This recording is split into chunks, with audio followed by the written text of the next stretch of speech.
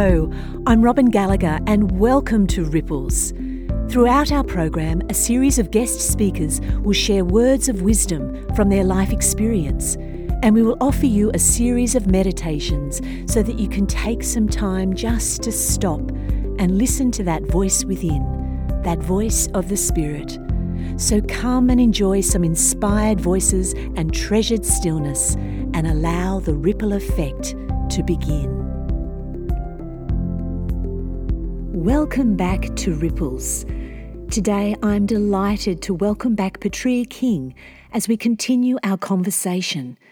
Petrea is an author, keynote speaker, teacher and facilitator, and is qualified as a naturopath, herbalist, clinical hypnotherapist, yoga and meditation teacher. Petrea has been a regular guest on ABC Radio's Midweek Conference and Nightlife for 19 years. In 1983, Petrea was diagnosed with acute myeloid leukemia and wasn't expected to survive. Meditation and integration of past traumatic experiences, which included the suicide of her brother, became paramount in her recovery. Petrea established the Quest for Life Foundation in 1989 after a series of personal traumas. She has developed many effective programs for people living with a range of significant mental and physical health challenges, which are delivered through the Quest for Life Centre in Bundanoon and in the community. In the last episode, Petrea shared the story of the Quest for Life Foundation and some valuable insights and strategies for living with challenges or working through traumas in our lives. In this episode, Petrea shares some ways we can accompany others who are struggling. I feel so privileged to sit with Petrea today in Bundanoon as she shares more of the story of the Quest for Life Foundation and the significance of creating spaces where people can hear the still, small voice within and be truly heard.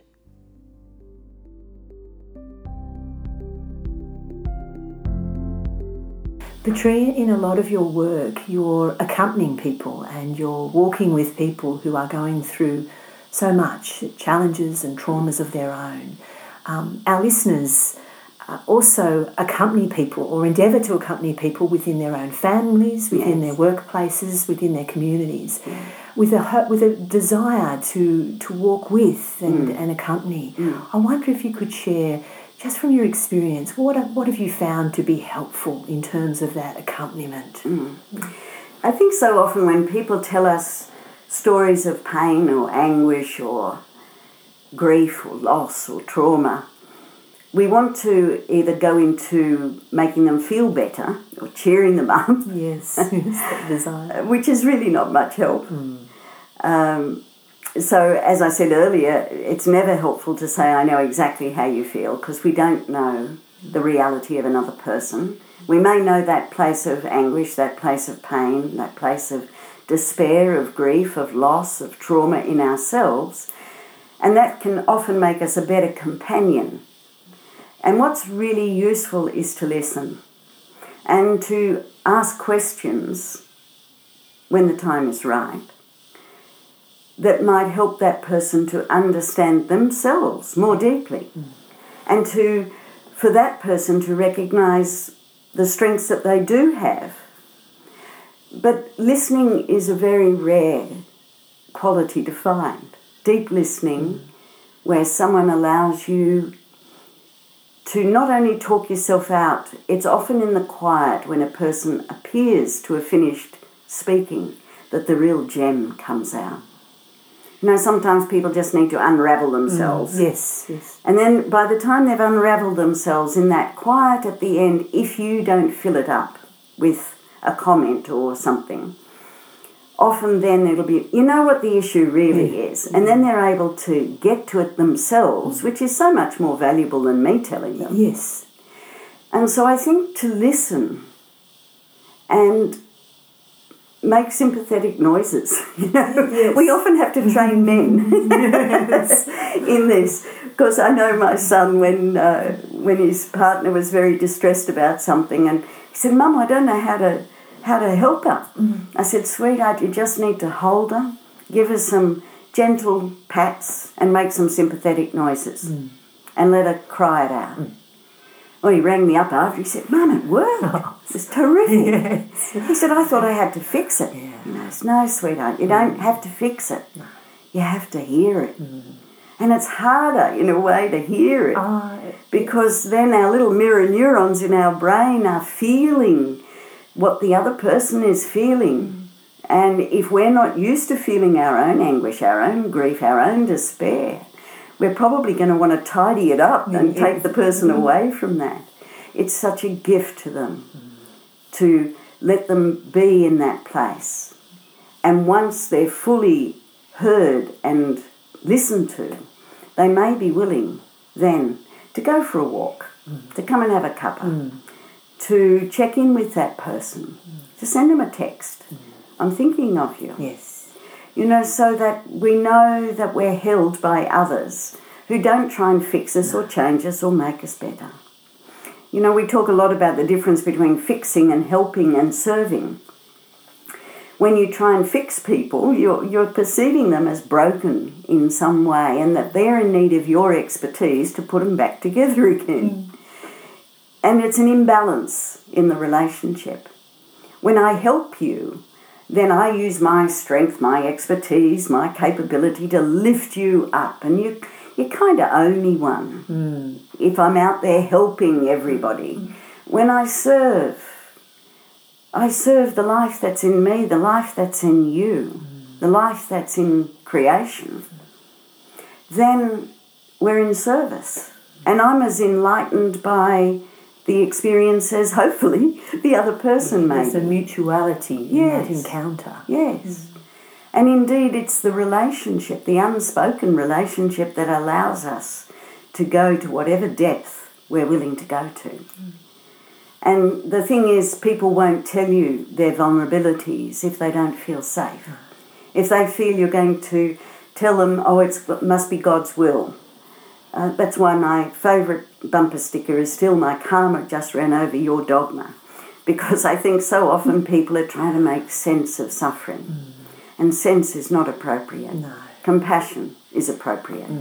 To just bear witness and be in service in that moment and to have access to that still small voice that will guide you in how to be, whether to touch, whether not to touch, whether to use humour, not use humour, whether to fill up the space or leave the space gaping. That comes from that inner sense of how to be in that circumstance. Rather than going into the chaos, which we often do, of, oh gosh, what am I going to say now? Yes. I don't know what to say to this person. It's okay to say, I cannot imagine what things are like for you right now, but I do want you to know you're in my heart.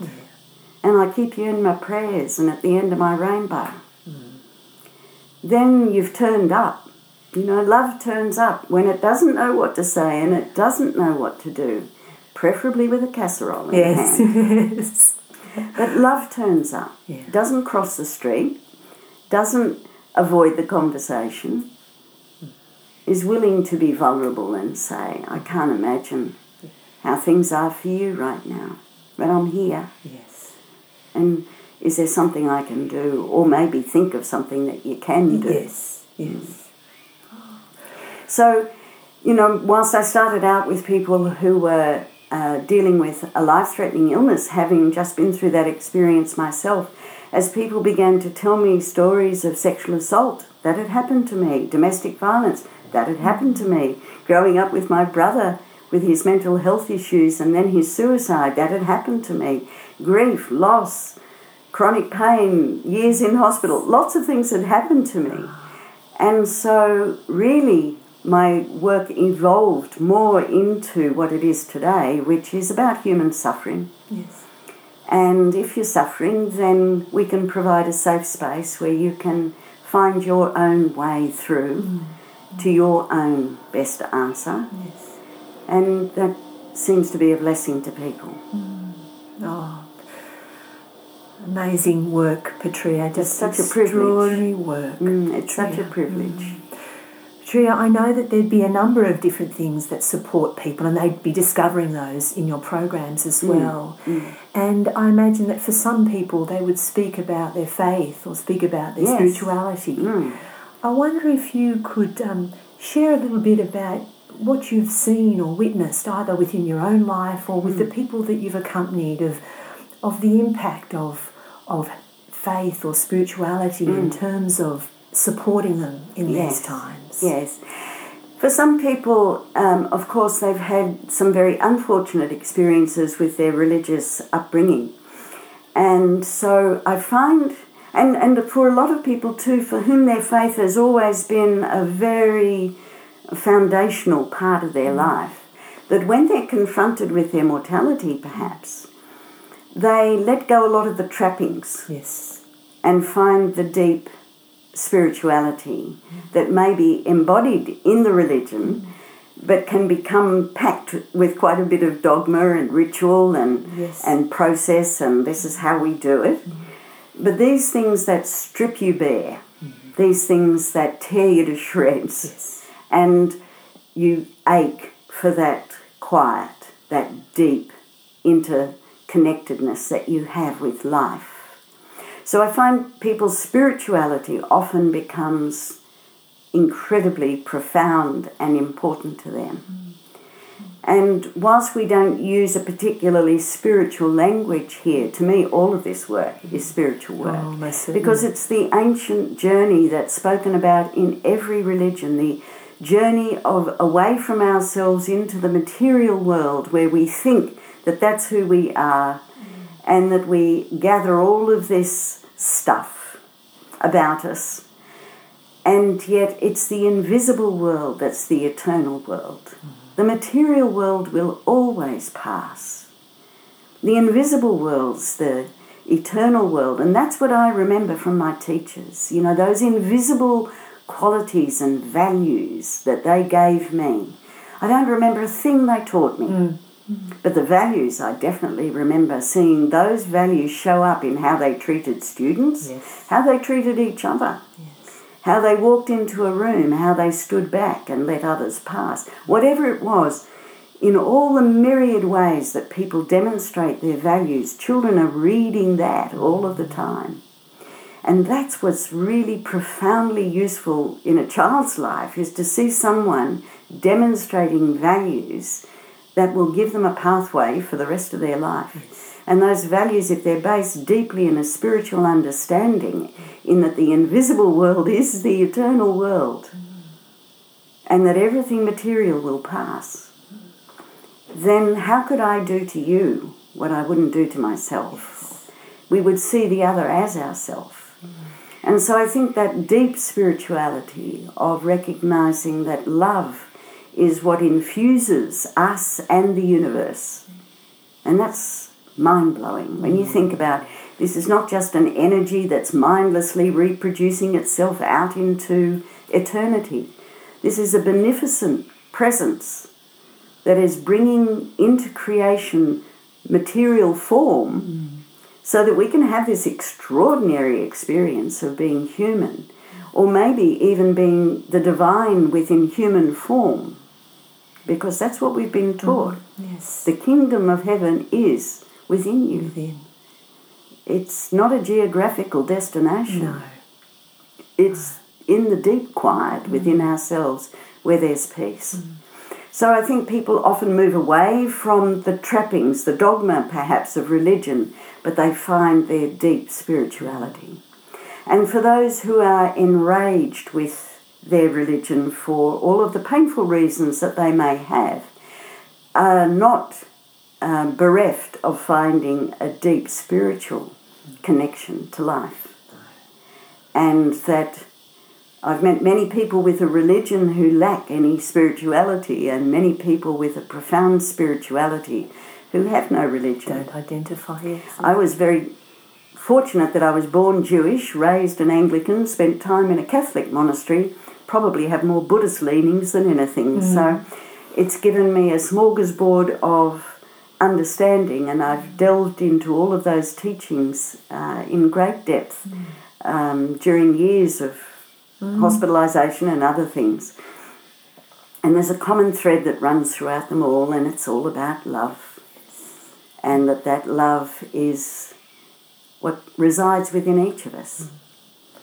And when we get away from the chaos of our brain and drop into that deep quiet within ourselves, we have access to those qualities that are so valuable to all of us in life.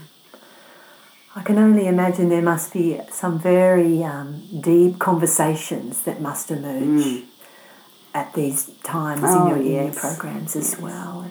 Such a privilege to be allowed in. And what touches me always is that people travel so far to find a place where they feel safe enough to utter the unutterable and to feel that, you know, these big burly police and paramedics and all kinds of people who, that's why your language is so important. We've got to use the language that is meaningful. You've got to meet people where they are and walk with them from there, rather than say, well, you're all messed up and you should be over here, and if you do this, that and the other, then you'll be over here rather than where you are now. Because that's a huge judgment that says you shouldn't be where you are right now. And if you are in that place of pain, then hopefully you find a companion or a friend or some writing or some poetry or something that can lead you, be a support to you through that journey. And I think, as you allude to, there's an innate desire for all of us to be heard and to be understood. And I can imagine, you know, wherever people come from, that desire is there. Absolutely, to be seen. To be seen and to be heard and to be loved. Yes. Yeah. Tria, I've observed during this time of COVID that you've been offering some extraordinary programs. There was one that I saw which was about building resilient families during challenging times, and I know from your website that there's a range of other programs. I wonder if you could just share with our listeners about some of the programs that you're offering during this time of COVID. Yes, it's been a very challenging time, of course, for a lot of people. Some people have relished it, especially people with social anxiety. They've been able to hold up. But other people have found it very challenging. And of course there's a lot of fear and anxiety about the future.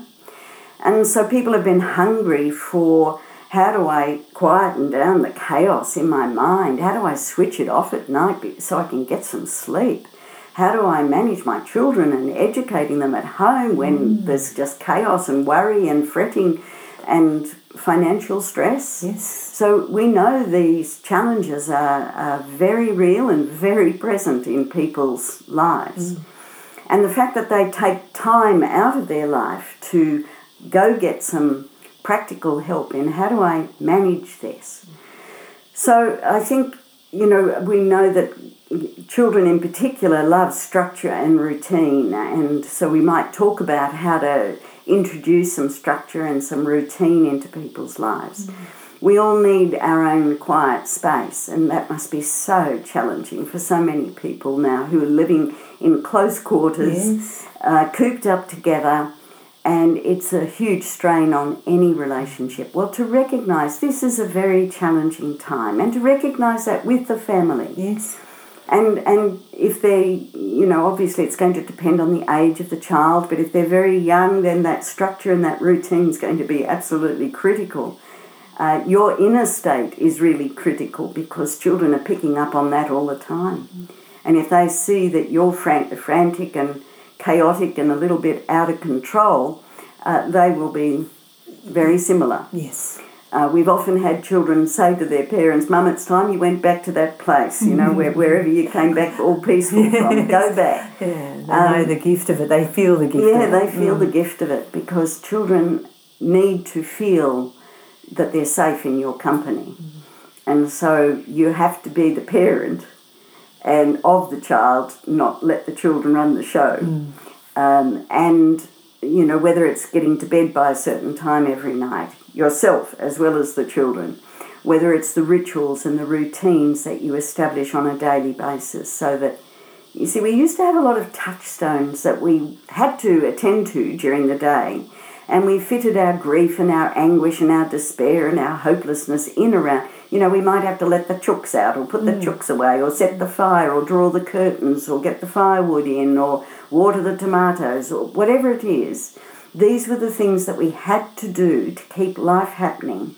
And we have a lot less of that now. Yes. And so a lot of us have lost our little touchstones that connect us back into the moment, into the present moment, because of the chook's need. Otherwise the fox is going to be in there. So these were grounding moments in our day. Watering the garden and the smell of the tomato as you water it. So these were moments that we had where we came back into the present, and then we were preoccupied with our hopelessness and our despair. But we had lots of little touchstones throughout the day that had to happen. And a lot of people have lost all of those. So you may need to rethink, what are some of the rituals, some of the practices that I could incorporate into my day? Lighting a candle with your children every day and just having a moment of quiet. Or maybe sending a rainbow and asking the children, where would you like to send the rainbow to today? And most kids are pyromaniacs, so if you give them the responsibility of lighting the candle and you teach them, you strike the match away from the body, you keep your attention on the flame, you light the candle, you bring it to your mouth, you blow it out, and you're conscious through all of that. You teach children how to light a candle, how to be reverential with it. And then maybe ask the children, where would you like to send a rainbow to today? Let's imagine we're all under one end of the rainbow. Breathe in all the colours. Imagine them gathering in our hearts. Bless them with our love. And where would you like to send the rainbow? Well, to all the animals that are suffering from the fire. And then you begin to hear what your children are concerned about. Yes. Little Freddie at school who's not well. Oh, I didn't know Freddie was unwell. Let's send Freddie a rainbow. There was an earthquake in Turkey, whatever it might be, you begin to hear from your own children. What are the things that preoccupy them, that concern them? So developing some of these little rituals into the family way of doing things, and share with your own children how you deal with feelings. On Wednesday I was in my grumpy room. On a scale of 0 to 10, I was about an 8. I was ready to get out and bop that person, but I knew that wouldn't be helpful. But I could feel it in my belly. My heart rate was just thumping. My breathing changed. Have you ever felt grumpy? Where do you feel it in your body? How does it feel in your head when you're really grumpy with someone? And what's happening in your chest? So that you help the child to learn some emotional literacy. Yes. And then, how if it's a 2, maybe you could just do some deep breathing and sort that out. Maybe if it's a 9, you might need to go for a big run and put all of your energy into running.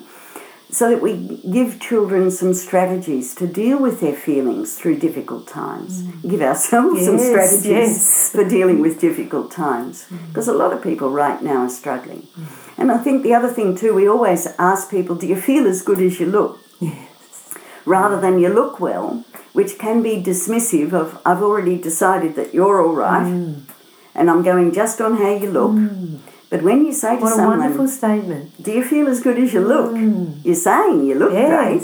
But where what's are you? The inner? What's the yes. inner experience right now? And you might get a very different conversation. So I think making space for conversation, now everything's in emoticons and text messages and emails and leaving voicemails on message machines, and we need to make time for one another. And we need first to make time for ourselves. Yeah. Replenish yourself first. Yes. Bring your well-replenished self to the challenge, the chaos, the confusion. And then you might have some useful strategies, or at least have the openness to hear what's going on for the other person. Whereas if you're already full of your own chaos, then anyone else's is just going to be a burden. So first, attend to you physically, mentally, emotionally, spiritually. You're not your body, you've got one. Nourish it, rest it, exercise it. You're not your brain, you've got one. Quieten it down. You're not your thoughts, you're not your feelings, you're not your memories, you're not all those images that flash through the brain. And if we're in right relationship with the brain, with the body, with our thoughts, with our feelings, well, that's mastery. Yes. Then we're no longer buffeted by what goes on in the brain, because we can witness it and choose to let it go or express it in ways that are appropriate, if that is appropriate. So it's really about mastery of the human condition, and that's what we're all challenged with right now. Yes. Because everyone has had their life disrupted. For some, it's been a very positive experience. There are some people who've made a fortune out of this. And for others, it's been an appalling, miserable, lonesome, life-changing experience. And they feel bereft and lost. And we need to have a good deal of compassion for ourselves and one another right now, and put these things into practice, because that's how the world will change to a world that we want to live in. And I think actually we're all over the one that we've had up until now, and that it's become dominated by things that are beyond what we're willing to accommodate. I think there's a lot of people who want to live in a more compassionate, a more just, a more truthful world than the one we currently have. And maybe this is the birthing process, because out of the ashes comes the phoenix. Yes. And so we sometimes have to go through great pain in order to find great peace. And that's a journey we're all capable of making. But we don't want to make it alone. No. We need to gather together and support one another and uplift one another, so that we can make this journey to a positive destination, to a world that we all want to live in, and where we want our children to grow up thinking far out. This is a great place This to is be. a wonderful world. It can be like that. Yes. And it's up to each one of us to create that. Yes. And that's the kingdom of heaven that's within. Yes. Is possible to bring that into heaven on earth. Yes. Oh, Petrea, thank you. Thank you so much for those words. I think are just, your words of wisdom, it's just so pertinent to this time. I mean, they're endlessly important, but at this particular point in time, I think it's really heightened, just that importance of care for self and care for one another. Yes. And I thank you for the conversation, for your authenticity, for your generosity and your deep wisdom. No, thank you. You are a gift to so many, and the programs that you are running here are, as what my friend said at the very beginning, are extraordinary and are life-changing. And you and your team will remain in our prayers, and we look forward to a continued connection with you and the work that you do, and we just thank you so very much. Well, thank you so much for the opportunity of talking to you today, Robin, and there's always a warm welcome awaiting anyone who wants to come to Quest. Thank you so very much. Thank you.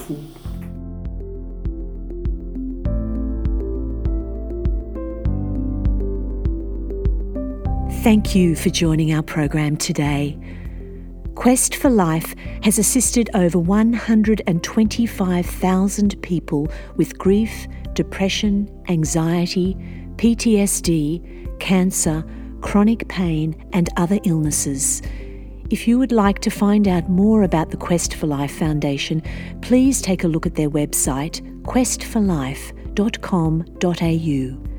This website provides wonderful information about their programs, which include both residential programs and one-day programs. If you would like to take some time now or later in the week to enjoy some treasured stillness, a meditation called Listening to the Still Small Voice is available on both Podbean and on Apple Podcast and is entitled Meditation 18. Have a lovely week, and I look forward to being with you next time.